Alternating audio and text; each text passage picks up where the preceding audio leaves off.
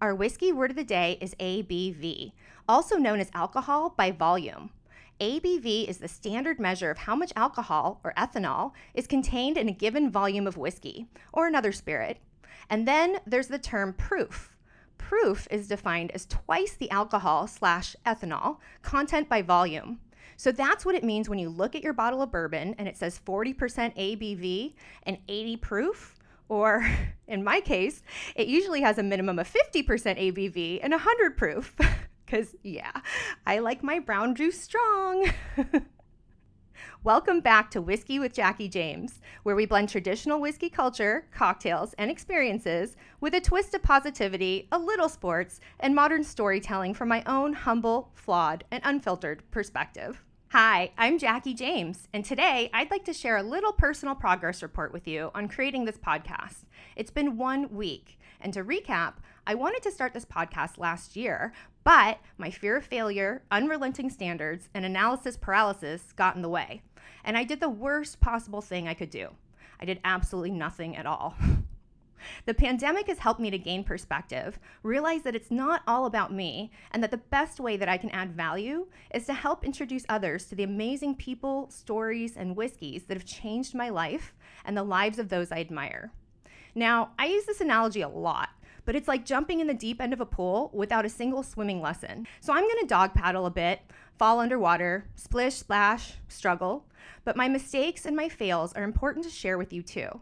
Some might even say that they're the most important parts of the journey. So today, I'm going to tell you guys a little bit about what I've learned this past week and give you a glimpse into where I'm at today and where I see this going. Here's my new mantra. I must not be afraid of looking like an idiot. I must be consistent. And I definitely can't make everyone happy. Dita Von Teese said you can be the ripest, juiciest peach in the world, and there's still going to be someone out there that hates peaches. Man, that hit me hard. As a recovering perfectionist and people pleaser, let me tell you, learning how to listen to my own advice and remember that validation is only for parking, well, let's just say that old habits die hard, and I am a work in progress every single gosh darn day. And yes, I'm trying to clean up my language so that you mommy and daddies can listen to this podcast in front of your kiddos. On that note, so many decisions to make here, you guys. What's the ideal episode length? Is it too short? Is it too long? Are there too many interviews? Not enough interviews? Is it too girly? Is it leaving women out? Does it need more structure? Is it too structured? Why isn't it live? Why is the audio so bad on the other end? Whew! I feel like Goldilocks and the Three Bears, or Brunetta Locks and the 1,000 Podcasters. So this is officially week 2 of learning how to podcast for moi, which means me in French, and I have shared a few sample episodes with a handful of close friends. The plan is to launch publicly after I have 10 or 12 episodes under my belt. At least that's what Google says I should do. Ideally, I'll work out the kinks and make this as interesting as possible for you before I invite you to listen. But that being said, I am quickly realizing that the trial and error phase might go on longer than I imagined. I may just have to say F it and just go and pivot with you based on your feedback. Now, there are a couple key points that were brought to my attention that I want to share with you just in case you're wondering the same things. 1, why don't I go live? Although I appreciate the draw of going live and I love being unfiltered, that doesn't mean that my guests feel the same way or have that same luxury of being so nonchalant with what they say. Many are public figures or report to a higher power, have a spouse that maybe doesn't want them to say something that could be perceived as embarrassing. I mean, at the end of the day, I'm just grateful that our friends are here joining us, and I only want to focus on their positive and joyful stories and life lessons. Now, that's not to say that I'm putting on rose-colored glasses and ignoring their flaws. I just think that you have too many options of other places that you can go to hear those stories. Now, if you all want to hear my unfiltered stories live, I'm happy to do that, and that's something that we can talk about. 2, why would women want to drink whiskey? Let's be honest here, it's to impress men, right?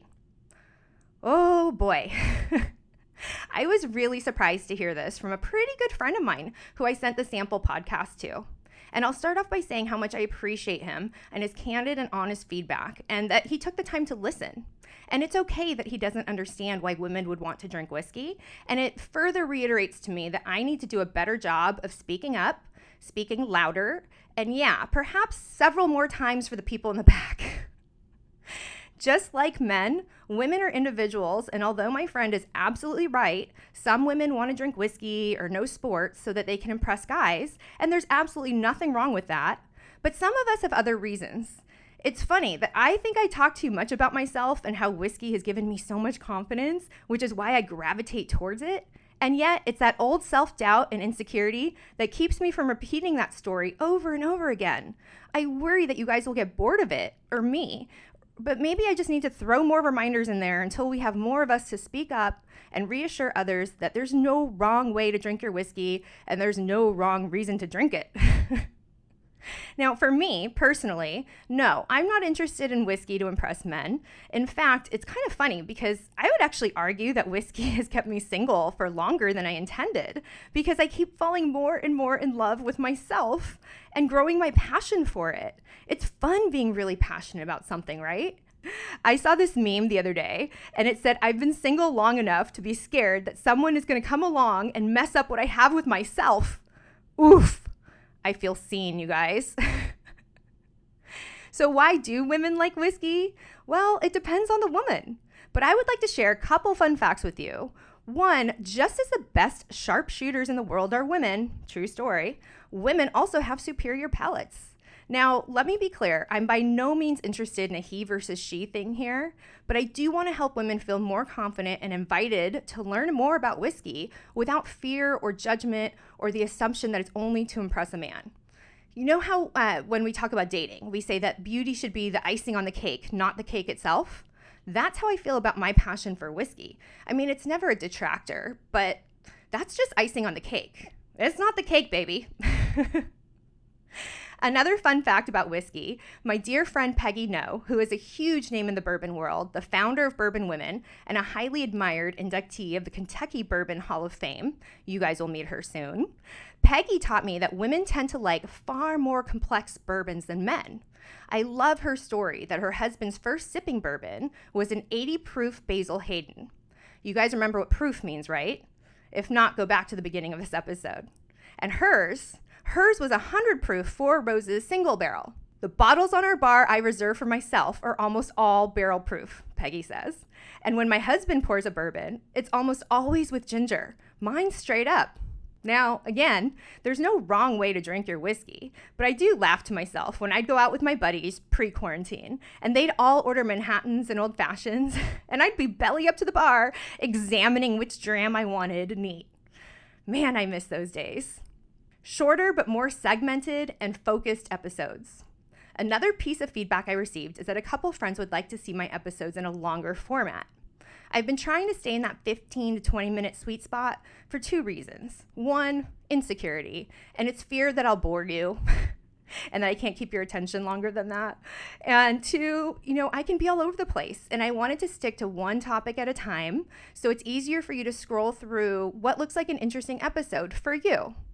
As I learn how to edit and produce better and faster, I'll provide some kind of table of contents or summary in the written descriptions. You know, those things that are like, oh, interview on sex is at the 4 minutes and 50 seconds marker or whatever it is. Maybe it's because my attention span can be so short, but I want to make sure I don't waste your time and you only listen to what you want to. So on that note, feedback, please. As much as I can guess what you guys are going to want more of, it's so much better for me to listen to you and actually hear it from you. I'm learning how to update my website as we speak, and we'll add an assessment or form there to help make it easier for you to share your opinions. But in the meantime, please feel free to send me an email at jackie@jackiejames.com or shoot me a DM on Instagram @JackieJames, and let's build this podcast together. Until next time, cheers.